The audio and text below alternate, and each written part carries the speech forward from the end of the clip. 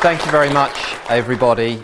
In my country, it's traditional now for speakers to acknowledge the country they are on, and I'd like to pay my respect to the First Nations of this land, particularly in this region, the Mohawk, and to recognise the Iroquois Six Nations. And I would like to pay my respect to elders past, present and future, and to acknowledge any First Nation people who are here in the room tonight and pay my respects.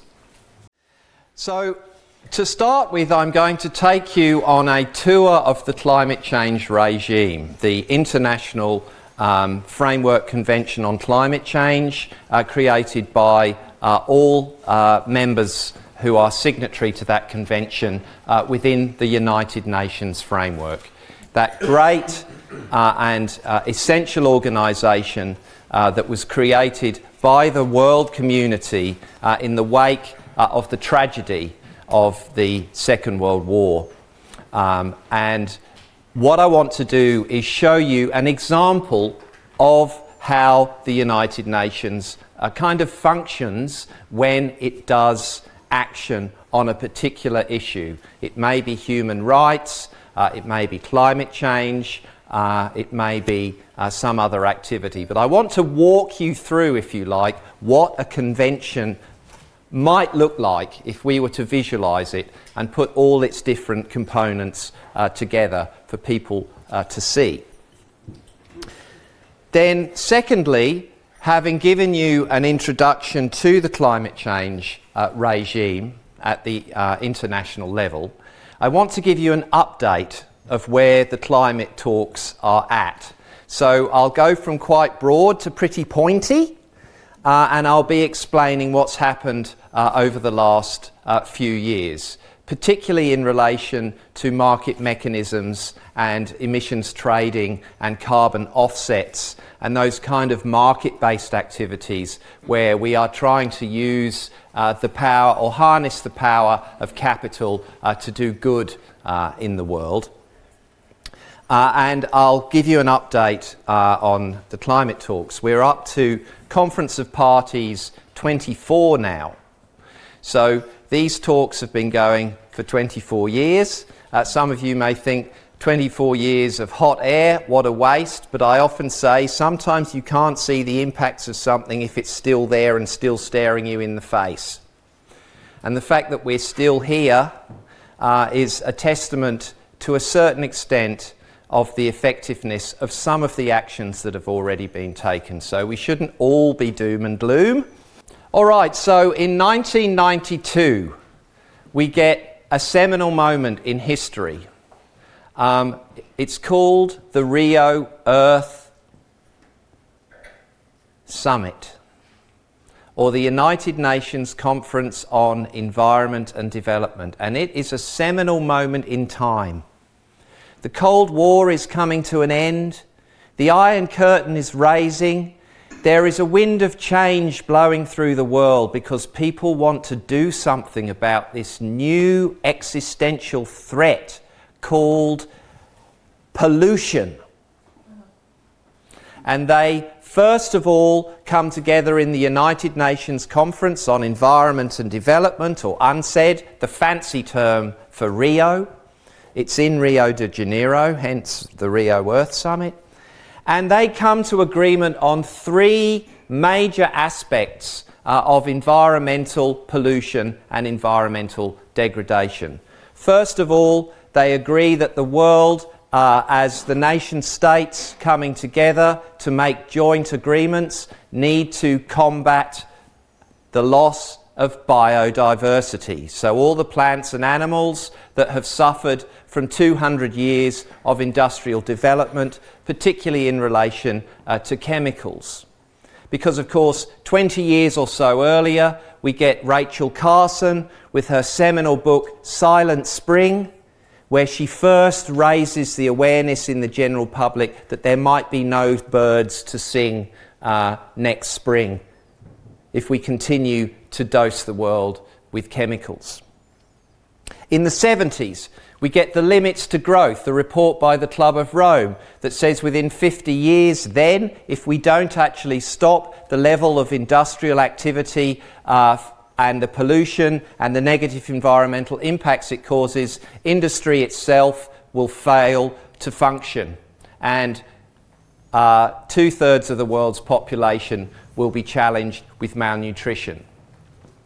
And then in 1988, just a few years before UNCED, we get the World Commission on Environment and Development creating the so-called Brundtland Report, which for the first time raises this idea of sustainable development.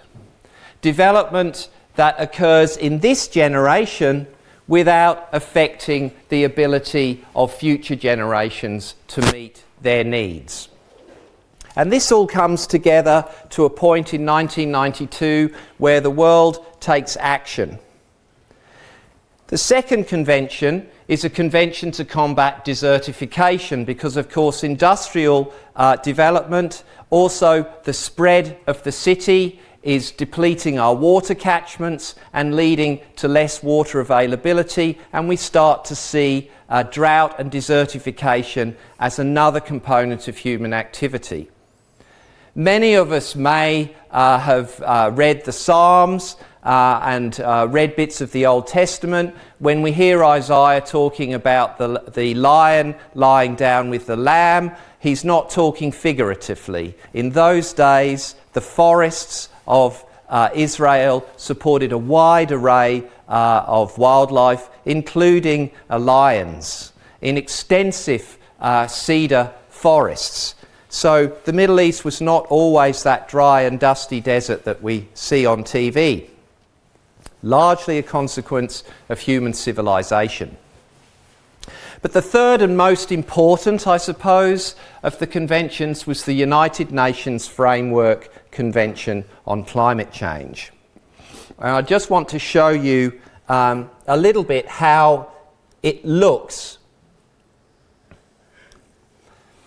So all UN agreements start with a convention. So the Climate Convention entered into force in 1994.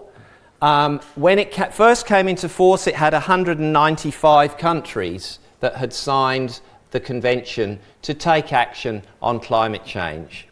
There are now 205 countries that have subscribed out of the world's roughly 220 or so actual countries. It might be 270, I can't remember. Does anyone remember how many countries there are in the world right now? It's well over 200 anyway, but it's a good sign when you see that the vast majority of the world's nations have signed up to a convention.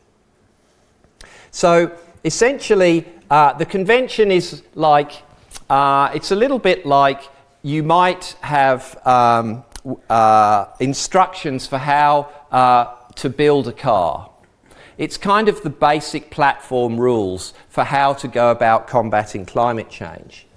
But in order to actually put that convention into practice, you need to have your discussion forum, or the place where deliberation and decision making can take place. That happens under the so-called conference, or the COP, the Conference of Parties, because parties refers to governments, because apparently governments represent our interests when they go to these high-level negotiating forums. So they are speaking on our behalf at COP. But COP itself is made up of a range of different actors. So yes, there are the parties, the P here, but there are also some O people, some observers. And the UN system allows for observer organisations to also attend the climate change talks. Lauren and I often attend the climate talks in that capacity, and my university is registered as an observer organisation. And we go to the forums that are open. When the discussions start to get a little bit pointy, they tend to close the doors. So it's not as transparent as we might like, but if you can get there and if you can get yourself accredited, you have as much right to physically be there as any of the other government delegates. And a lot of people do go from all walks of life. You'll see Indigenous people in all their traditional wear. You'll see businessmen in their traditional wear. You'll see government people generally always wearing black and running around looking at the floor very fast. You'll get your low bag, badly dressed NGO types who are, you know, on the margins. They've got permission to like wave their placards. And you'll see little random actions happening with suddenly someone like going, "Ugh!" and then someone moving around like this. And there's a sign. It's all slow. So, you know, it's a lot of colour and movement. So it's quite an exciting place to be with the good cop and the bad cop countries coming together under one cop. But it's at the conference level that decisions get made about how to actually develop protocols or other instruments for operationalising this. So yes, we've got this general manual of how to build a car, but once you've built your car, you need to know how to drive your car. Of course, this car is solar powered and battery charged, unlike the normal car of the metaphor, which of course is spewing all that carbon into the atmosphere and creating the problem of global warming in the first place, but not our car.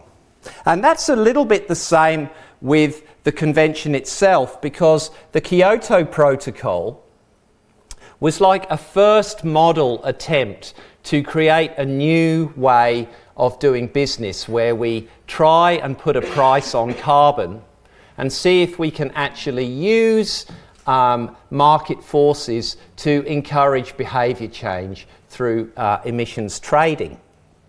That's under this beast here, KP, or the Kyoto Protocol. But this grey area is the Paris Agreement, which I'm going to be talking about later.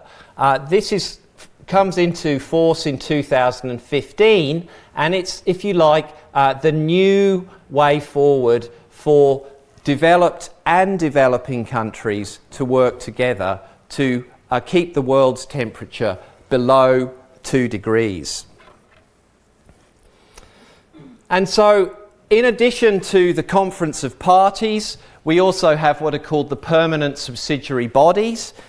These are like committees, essentially, that meet at every conference and also in the intersessionals, as they're called, the meetings between the big conferences.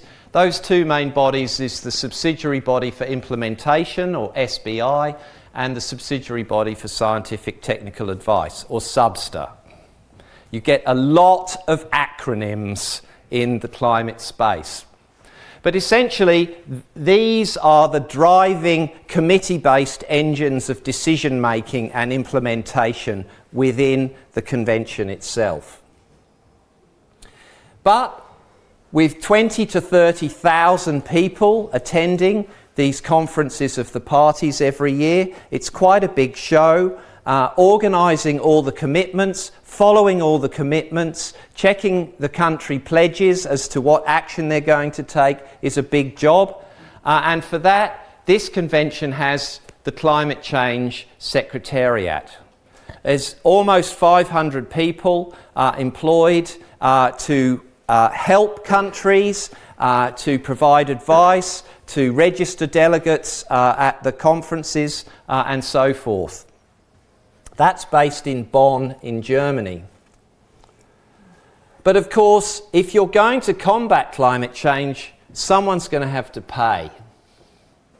So finance is a huge component of the climate change regime and always a source of conflict between the developed countries who are committed under the UN system to be what are called donor countries and the developing countries who are called recipient countries, who receive funds to help, in this case, combat climate change. And there's always a source of tension between developed and developing countries over the degree to which the developed countries are providing the necessary funds for countries to respond, but also a lot of finger pointing goes on to the developed countries for being historically responsible for this mess in the first place. So there's quite a lot of argy-bargy, as we say, going on in the climate talks. But once you've got your money, you need to allocate it to projects and programs on the ground. So there are a whole series of implementing agencies. They can be either NGOs, non-government organisations, or they can be aspects of the UN itself, like the UN Development Programme. It plays a big role in implementing some of these projects and programs aimed at combating climate change. Or it might be a multilateral bank, or some other agency. But the activities themselves, because we live in a real world and combating climate change happens in reality on the ground, those national level activities that relate to either adapting or coping with the impacts of climate change or preventing or mitigating climate change, they all happen at the national level once they've been funded. But finally, one of the key components of this whole regime is if you are going to actually be held accountable for your action on climate change, you need to be able to count the carbon. You need to be able to report on what actions different countries have taken. So the whole idea of monitoring, reporting and verification is really a key aspect of the obligations of the signatories to the Convention and its protocols and instruments. So that's kind of an oversight of the climate change regime. And you might go, well, why do you need a map like this? Well, I'll just go down the scroll down. These are all single individual elements that make up the climate change regime. These are either committees or bodies or groups of actors or institutional arrangements or rules, but these are largely institutional subcomponents of the climate change regime. So what you have here is a schematic. So let's go to USAID. So here it is. Here's a little blurb about USAID. It shows that it's a bilateral institution. That's what BI means apparently in this map, IA, and it's an implementing agency. So you can see what it's connected to in the map.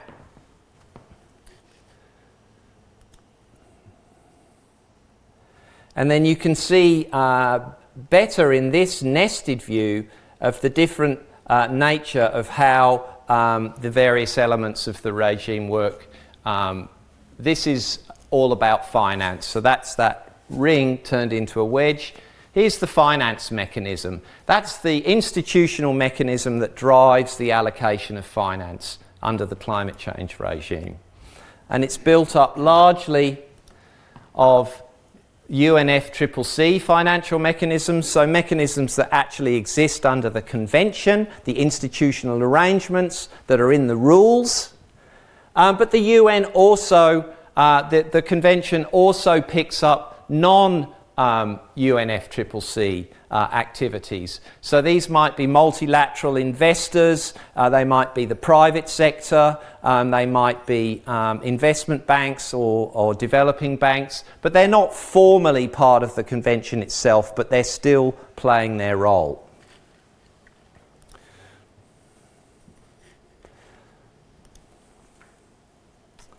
And then I'll just quickly show you some of the primary activities of the Convention. So obviously mitigation or preventing excessive carbon dioxide in our atmosphere which is a consequence of burning fossil fuels, that has given us the so-called greenhouse effect, because of course every time you burn carbon, you never burn it completely clean, you always have exhaust, and those fine particles of combusted material get taken up into the atmosphere, they start to proliferate around the world, you can't get rid of them, and they become like smog in the upper atmosphere. And so when the sun shines with ultraviolet light, it gets through that blanket fine. But when it hits the ground, of course, it's converted into infrared or radiant heat, and then that tries to get out of this planet that now has this fantastic layer of insulation all the way around it. So that's global warming. And people thought when the convention was first initiated in the early 90s that we could still prevent climate change.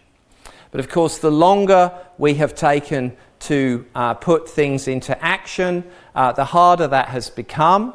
But you can still see that there's quite a domination in this map of blue for mitigation, and slightly less for adaptation. So this is kind of a historical legacy, if you like, of the early actors in the convention who were really pushing for mitigation. The developed countries particularly, who put a lot of pressure onto the developing countries to take their technology to develop approaches to mitigation, and they were partly successful under the Kyoto Protocol, but now everyone is responsible under the Paris Agreement. And I'll take you to that little bit of my show in a minute. But I will point out, though, if we look at finance, we can see, yes, there's quite a bit of activity, but interestingly, when we go to capacity building, which is actually the allocation of resources to help parties fulfill their capabilities, to help them with technical or institutional support, it's less about giving people money and more about training people how to react and what to do with the money once they've been given the money. That's very lacking still in the convention. But I will show you a version of the map before the Paris Agreement, because it's quite interesting and it shows visually the efforts that have gone to trying to make the regime more accountable and more responsible to its members. So if we look at monitoring, reporting and verification, that keeping account of what you've done to reduce your emissions, to count your carbon, we can see that yes, obviously there's a very big role for reporting per se, but we can only see 2 or 3 bodies within the permanent subsidiary bodies level who are responsible for monitoring, reporting and verifying activities under the convention. But when we get to the post-Paris Agreement map, we can see the conference of parties are now taking direct responsibility for a range of activities, particularly what are called nationally determined contributions, which I'll talk about in the next little bit of the show. But also more work for the permanent subsidiary bodies and a significant role for the Secretariat, because the Secretariat has become what's called the interim registry of the nationally determined contributions. So it's the place where the beans are counted in terms of carbon, if I'm mixing my metaphors in a really weird way. So I can't show you all of this. It's called climateregiememap.net. When you go home on your laptops, have a go. It's kind of still, sort of prototypey, so it doesn't work on your devices, only on your desktops and laptops. So this presentation is called From Paris to Poland, a post-mortem of the climate talks. And so I'm going to walk you through what's been going on for the last few years. Here's some of the publications. Dr. Eastwood and I have jointly published material in this book, a great chapter on the use of gender in the climate talks and how gender is used as what Eastwood refers to as conceptual currency, how people hang on to this idea because they can actually use it as a vehicle for their own use. It's quite interesting. In fact, we've seen the rise of adaptation as language actually in the convention doing a very similar thing. No one's talking adaptation in the beginning of the regime. People keep pushing for it, and eventually it gets recognised as having substantial value to the convention.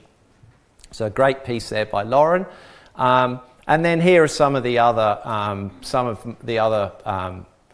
publications that are quite useful. This one is useful, and it has a short title, which is quite good. Unlike stakeholder perceptions of the implementation capacity of the climate change regime in the implementation of the Paris Agreement on climate change. I mean, I'm already asleep and I haven't started reading, which of course is a bit of a segue into why do I write climate fiction and, you know, all that kind of thing. But that's my academic credentials. But just in summary, the Paris Agreement is different from the Kyoto Protocol that it's kind of, this is the successor to, because it provides a means for rich and poor countries, for developed and developing countries, to make a collaborative commitment to collectively reducing atmospheric emissions, with the aim of keeping global temperatures between 1.5 and 2 degrees Celsius, that's like 3 to 5 Fahrenheit, above above what are called pre-industrial levels. So before the Industrial Revolution started using combustion as a means of generating energy for development, the world was not experiencing at that time such high ambient temperatures, and as we continue to pollute the atmosphere, we are warming the planet. At the moment, the planet is a little bit under 1 degree above ambient background temperatures, and all the projections of the climate models indicate that we are getting a lot hotter than that. But 1.5 to 2 degrees Celsius has been identified by the Intergovernmental Panel on Climate Change, or the IPCC. This is a body of independent scientists whose role is to provide the scientific advice to governments. They are advising us that anything above 2 degrees is not conducive to sustainable development and is not conducive to us enjoying the lifestyle that many of us live today. And certainly for those in the developing countries or those people affected by poverty everywhere, it will be a lot less comfortable. But the current targets under the nationally determined contributions to keep. So basically the UN's done this massive global carbon budget. It's worked out how much carbon there is in the atmosphere, how much carbon countries are producing every year, because of course we have these records now because we've had the convention for over 20 years. So they know how much is carbon pollution is occurring annually, and they know how much a given country needs to donate or contribute in terms of emissions reductions to keeping global temperatures within that 1.5 to 2 degree window. But the downside is we also know the bad news, and that is that if every single country fulfills its pledges of emissions reduction targets, for example, Australia has committed itself to a 26% reduction in national emissions levels by 2030. But even if all countries implement all their actions and pledges now, they're still going to take us to 3.4 degrees above pre-industrial levels, which is not survivable in any decent form for any of us. Are you talking Celsius or Fahrenheit? This is Celsius. Okay, thank you. So I've mentioned that still within the talks, developed or donor countries are reluctant to allocate funds without commitments from developing countries, but those recipients of funds in the so-called developed world, they insist they need more resources in order to fulfill those expectations. So we get into this vicious cycle. You're not taking enough action on combating climate change. Yes, but you're not funding us enough to take action, so we need more support from you. And it goes round and round.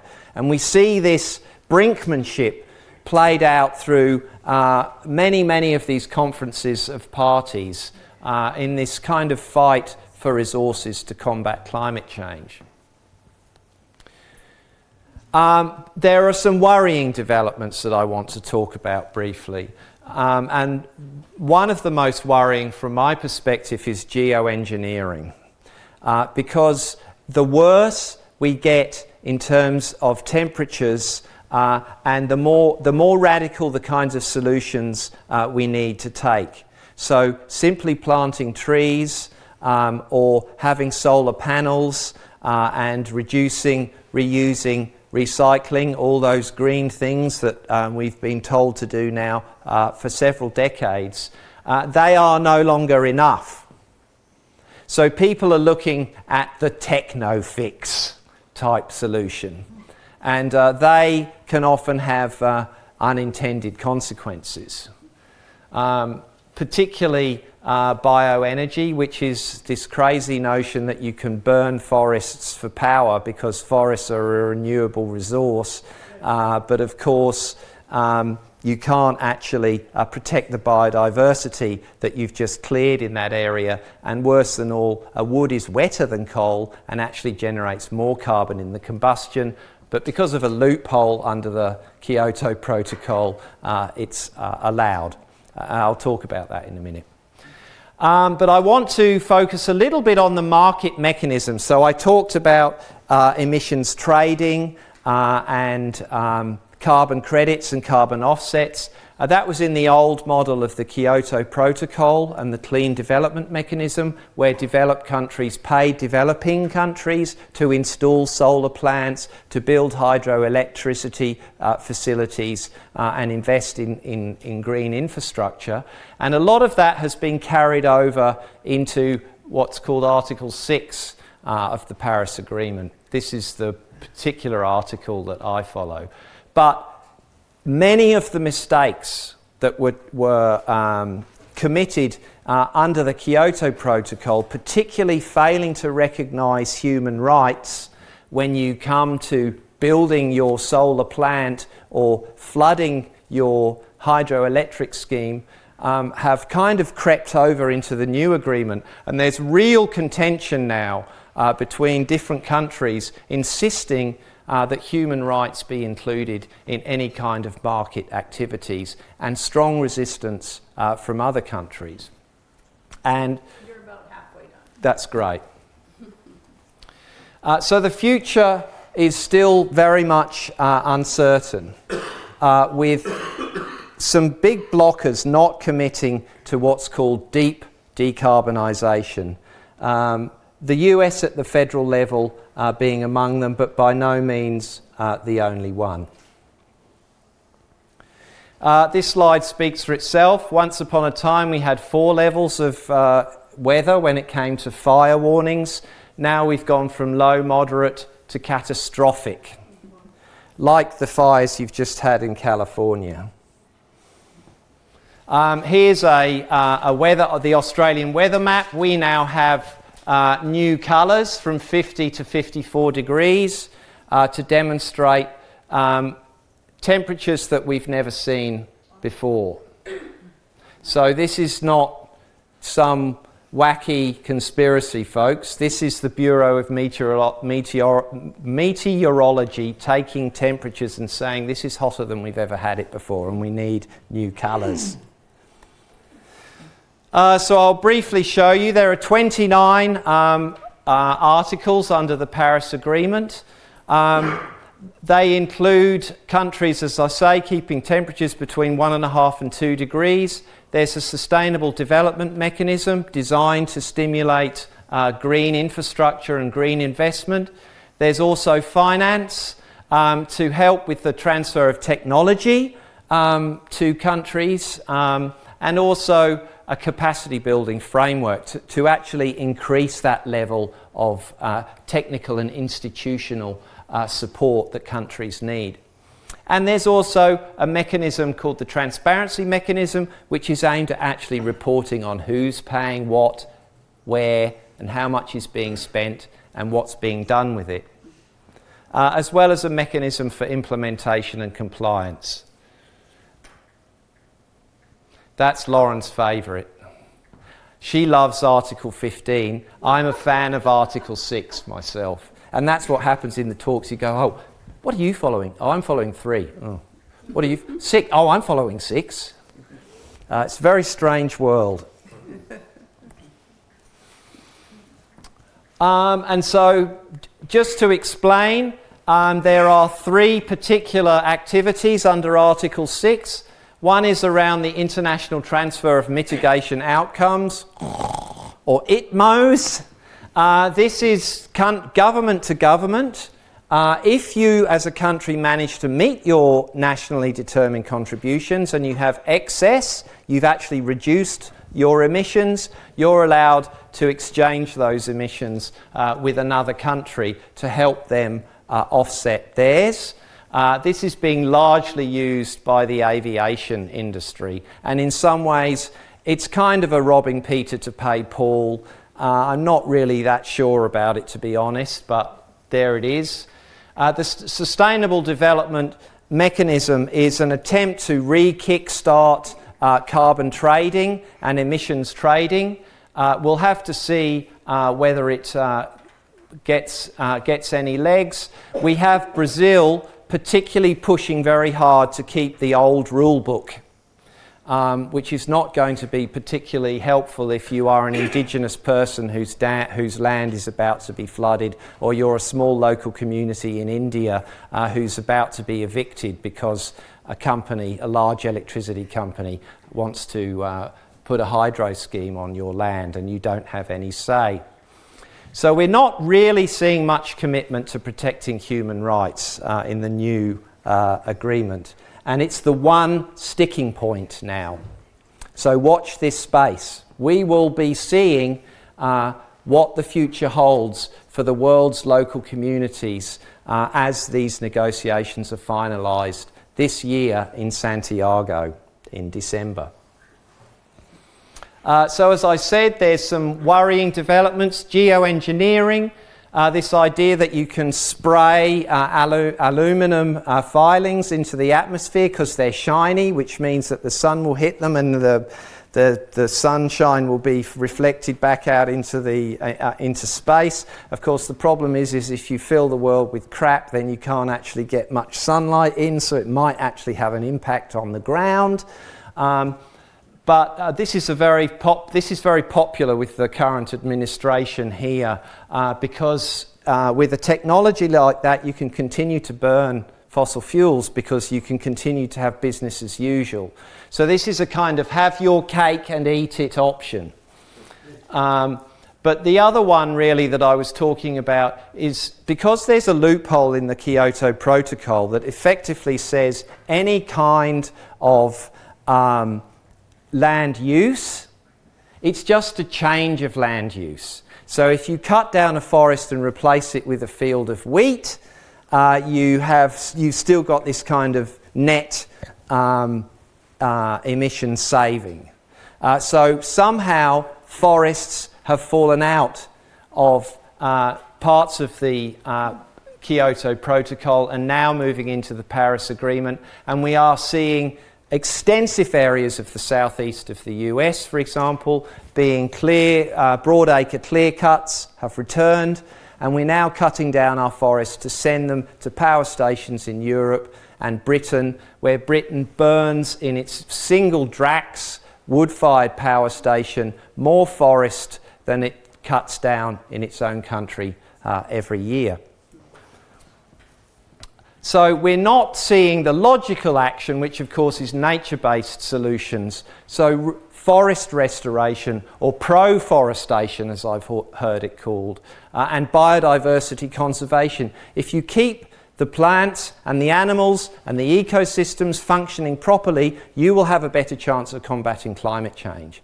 But if you take out your plants and animals, you will have, it will become a feedback effect, because of course the soil will have no microbes, they won't be able to process any more atmospheric carbon, and we could see the whole system actually amplifying in terms of negative feedbacks if we don't protect our forests and protect our biodiversity. So just in conclusion, not surprisingly, the UN media analysts heralded the Paris Agreement as a new era of climate action. The civil society organisations call it weak, unbalanced and loophole riddled, so it's probably somewhere in between. But unfortunately, given the threats to human rights under Article 6 and the track record of existing projects, market mechanisms and emissions trading and those kinds of approaches may simply maintain the status quo.